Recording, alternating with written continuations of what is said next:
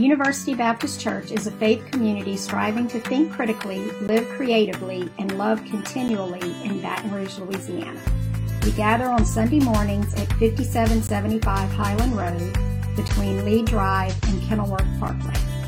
Visit ubc-br.org or at ubcbr on Facebook for more information. There's an intense debate that has spanned the nearly 13 years of my marriage. Jif versus Peter Pan peanut butter.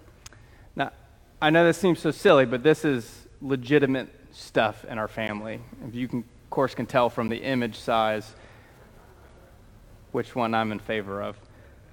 Now, while we can't agree on which brand is better, we can agree on how to store it. Did you know that the proper way to store your peanut butter jar is actually upside down? This keeps the oil balanced within the container, which makes you think if this is the appropriate way to store it, then why did the distributors continue to print an inverted label on the jar? We've been in our series of the last several months, we've been looking at the parables of Jesus from the Gospel of Luke, seeing that through story, Jesus turns a backward world in the right direction. And for this, we take a look at the Gospel of Luke, chapter 14, verse 12. Our text this morning centers on a party. In fact, Jesus has told quite a few parables with parties at the center, and his first miracle was actually turning water into wine at a party. So what does that tell us about Jesus' view of us having a good time? Today, we're wrapping up this kingdom series in which we look at how Jesus is taking these parables and turning us in the right direction. And we've seen that the way that we see the world is not always as God intends us to see it, and how God might continually change our way of thinking and living. So as we look at Luke chapter 14, the context of this parable is very important. Jesus has, in fact, been at a house party with a group of religious leaders, the Pharisees. The party is interrupted by a person who's suffering from what the Bible calls dropsy. We now might call it edema or fluid building up in the muscles tissues. So the problem for the Pharisees was that Jesus had the audacity to heal this man on the Sabbath day, which the law permitted was not supposed to be a day of work, but a day of rest. And capitalizing on this moment, Jesus points out that they're willing to help their animals in crisis on the Sabbath. Then why wouldn't they help a child of God who's in need? And he then notes that while their religious laws call them to care for those in need, they are only interested in surrounding themselves with people who will elevate their social and economic standings. That they're all too willing to act outwardly religiously humble, but inwardly care nothing but for themselves. It's a tense conversation, right? So it says this in verse 12.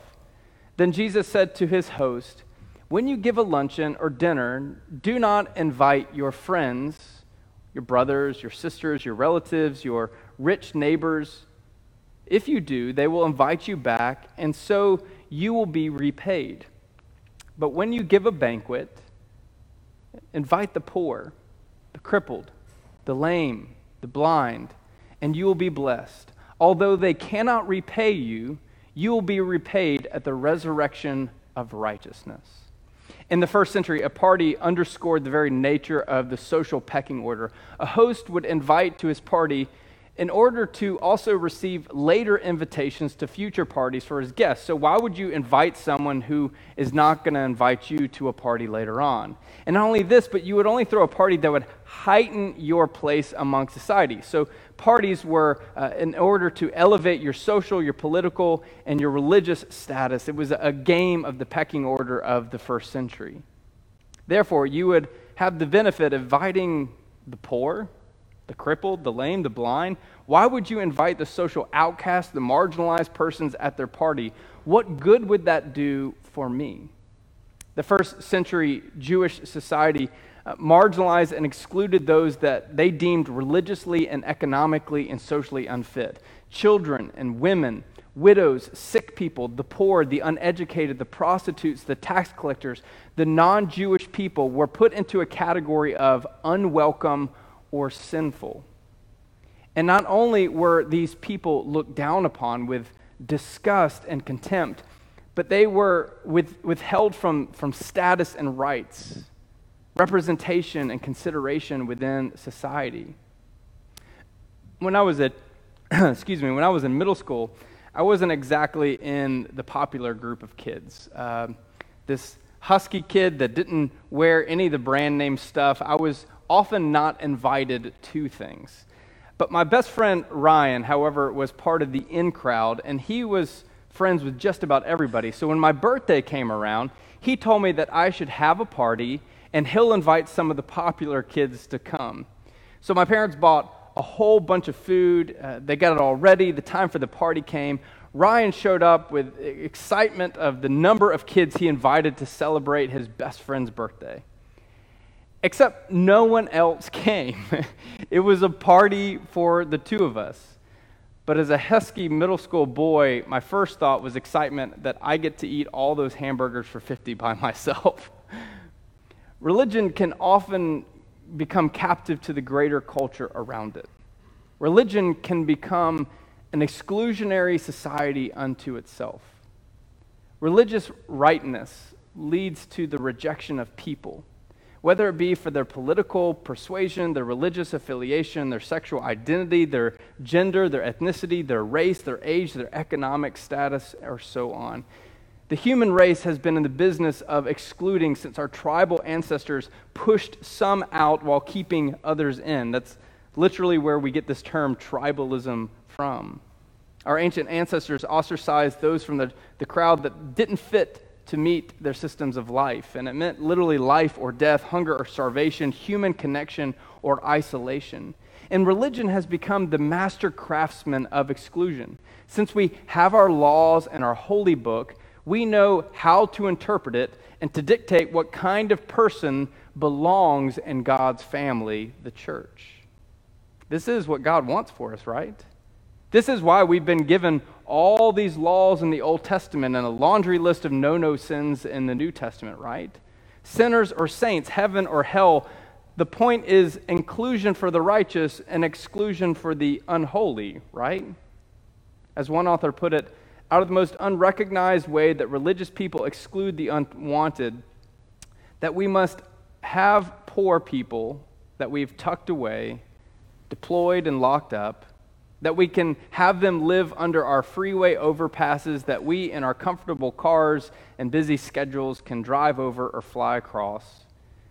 They can eat the food that's long past our expiration dates that we don't want, wear the worn out clothes that we put on in our front porches, that we can have our household declutter and broken appliances that we can give away so that we get a tax deduction and a clear conscience. As long as we can't see them, we're happy, and we think we should be too. You see, Jesus said to his audience, it's easy to invite friend or family members to a meal, but an outcast, a marginalized person, a person of a different persuasion than you, well, that's a completely different matter altogether. And Jesus' indictment on the religious leaders and his society's perspectives of the unwanted demands that we ask this question: who are we not inviting to the party? Where are the poor, the crippled, the lame, the blind that Jesus said that we should invite to the party?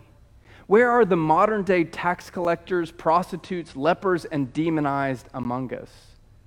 Are we inviting the marginalized? Take a look at verse 15. When one of those at the table with him heard this, he said to Jesus, "Blessed is the one who will eat at the feast of the kingdom of God." Jesus replied, "A certain man was preparing a great banquet and invited many guests, and at the time of the banquet he sent his servants to tell those who had been invited, 'Come, for everything is ready.'" I love this moment. Jesus has thrown the hammer down on breaking the very foundation of society's pecking order. He has shifted their understanding of what it means to be part of the family of God, those who were all included in God's kingdom. And someone in the crowd loves what Jesus has said so much that he basically throws out an amen statement, a verbal high five. Blessed is the one who will eat at the feast of the kingdom of God. In other words, how fortunate are the ones who get to eat dinner in God's kingdom. This guy's like, right on, Jesus. I can hang in there with that kind of teaching. And so in response, Jesus tells a parable. This parable centers on an epic banquet. A man who has decided to throw a banquet, he sends out his servants to invite the guest, and we all know, because we've sent out invitations before, and the next step is all sorts of preparation: food to harvest, animals to be slaughtered, tables and chairs and decorations to set. And preparing for this host would have been exhausting, because parties in Jesus' day didn't just last a few hours, they lasted several days. In the first century, after all, preparation would have been made. The servants would have sent out a second time to announce that the party time and to gather the guests to come. So the host sends out his servants. But it says this in verse 18. But they all alike began to make excuses. The first said, I have just bought a field and must go and see it. Please excuse me. Another said, I have just bought 5 yoke of oxen and I'm on my way to try them out. Please excuse me. Still another said, I just got married, so I can't come. The servant came back and reported this to his master. So as the time came for the party to begin and for the guests to be chauffeured in, there was a slight problem. All the guests had excuses of why they didn't want to come. The excuses were actually kind of lame when you think about it. I've got to go look at a field I just bought. I've got to go try out a new oxen. I just got married. Okay, that last one was probably a legitimate excuse. In Jesus' day, this would have been a tremendous breach in etiquette. They would have shamed this man. So let's see what happens next in verse 21. Then the owner of the house became angry and ordered his servant, go out quickly into the streets and the alleys of the town and bring in the poor, the crippled, the blind, and the lame. Sir, the servant said, what you have ordered has been done, but there is still room. Then the master told his servants, go out to the roads and the country lanes and compel them to come in so that my house may be full. I tell you, not one of those who were invited will get a taste of my banquet. I love how the host isn't going to go to have a party without having anybody there. I've made all these preparations. This party is going to be awesome. Let's bring in the humble folks. I love how Eugene Peterson translates it this way. Quickly, get out into the city streets and alleys. Collect all who look like they need a square meal. All the misfits and homeless and wretched you can lay your hands on, and bring them in here. If those invited aren't coming, this party ain't going to be ruined. Some biblical scholars have interpreted this parable as an allegory of the Hebrew people's rejection of salvation through Jesus and God's opening of salvation to all, especially the Gentiles. But the conclusion of this parable draws us to our first takeaway. God's party isn't what we expected. To Jesus' audience, the original invite list would have made sense. You invite people who look like you, have the same economic status as you, the people moving up in the world, the people that will bring you better standing in your town. But Jesus shocked his audience by showing that God's kingdom is open for the lowlifes, the screw-ups, the unworthy, the poor, the broken, the smelly, the filthy, the marginalized. God's party isn't what they expected. And Jesus proceeds to tell 3 more parables in the chapter after this one about a lost sheep, coin, and 2 sons. And the message conveyed that God cares about things that are broken, misguided, and adrift. In fact, each time the parables end with a party being thrown for the lost things being found and restored. God's party isn't what we expected if it's full of smelly and dysfunctional rejects. Do you remember that really sad story I told you earlier about having a party for 50 and only one showed up? So after Ryan and I sat there and were eating hamburgers for 50, I finally got up the courage to ask him who he invited. And he began to tick off all the names of the people he invited. And it was a pretty good list. And do you know what the number one question they asked me? He said, who's going to be there? And while I couldn't tell them who all was going to be there, he said, I assured them that they would be there, so they should come. Isn't that the question that most people ask, or at least think to themselves when being invited to a party? Who's going to be there? So Jesus' parable begs the same question, but in a different form. If this is God's guest list, are you going? Oh boy, that's a really touchy question. Because out loud, we all agree that the church should have its doors open for all people. But in reality, it gets really messy and uncomfortable when those people actually start to come in. What happens when the people that don't dress like us come into the door, or when the people who have a different life partner than what we're used to, or when their skin color is different than ours, or when their theology is different than ours, or when their kids are restless and talkative in worship, or they're passionate about things that don't match our passions, or their desire to worship is different than the way that we desire to worship? But we have to push that question beyond the confines of the institutional church, since we know that the church is not a structure, but the living community in God's world. Our community is full of people who are mismatched with us in so many ways, whether it be because of their philosophy, their political views, their theological convictions, their ethnicity, their race, their sexuality or gender, their life experiences, their vices, their abilities and disabilities, their economic status, their working status, their mental health, and so much more. Can we come to terms with the fact that this is who Jesus indicates is invited to God's party? And the question we have to ask ourselves is, are we RSVPing? And typically, if we're not on board with God's party in this form, then what we do is we go find another church with people who are like us, who live in sheltered communities from those that are different from us. We watch the news that simply regurgitates what we want our worldview to be, or we shut our eyes from the reality of the gritty and challenging nature of the world in which we live. And if this is the conclusion that we come to, that's okay. It's just that we've got to stop calling ourselves the church and start calling ourselves something else altogether. Because Jesus' church is called to be inclusive for all people. Pew Research recently conducted a study on the causation behind the mainline denominational church decline in the United States. More specifically, the 65 million adults that have left the church in the last decade and the 2.7 million that continue to leave each year. Do you want to know the number one reason that people indicated they were leaving the church? It's not because they have lost their faith, or the influence of the culture, or because the church is not preaching the gospel hard enough.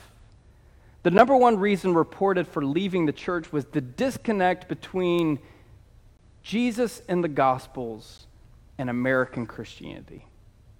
Surveyors reported that the American church is full of words they described like this: hate, shame, dominance, exclusion, tribalism. As one survey put it, why would anyone want to join a religion full of people like this, let alone an eternity filled with people like this? And I share these research findings to illustrate that as much as things change, they really do stay the same. And we will rob ourselves of the profound opportunity if we only receive Jesus' parable and my commentary on it through the lens of judgment or pessimism. Because this parable is an invitation to change our way of thinking and living, to expand our understanding of the inclusive nature of God, and to live individually and collectively as a church that lives in hospitality. Hospitality must be the way that we live and breathe and speak and deduce what we should do and should not do to others. Hospitality is about serving even when it's nasty and uncomfortable. Hospitality is about serving even when the ones that we are serving maybe not recognize it. It's about serving even if others do not recognize what we have done. Hospitality is about serving even if it's unpopular, or even if it will get us criticism from others in response. Hospitality is not about doing what is quick and easy, but about doing what is right and sustainable for the sake of those who need to experience the love of God. Therefore, the church must attack with the way of Jesus the institutions and laws and methods and culture that suppresses and marginalizes others.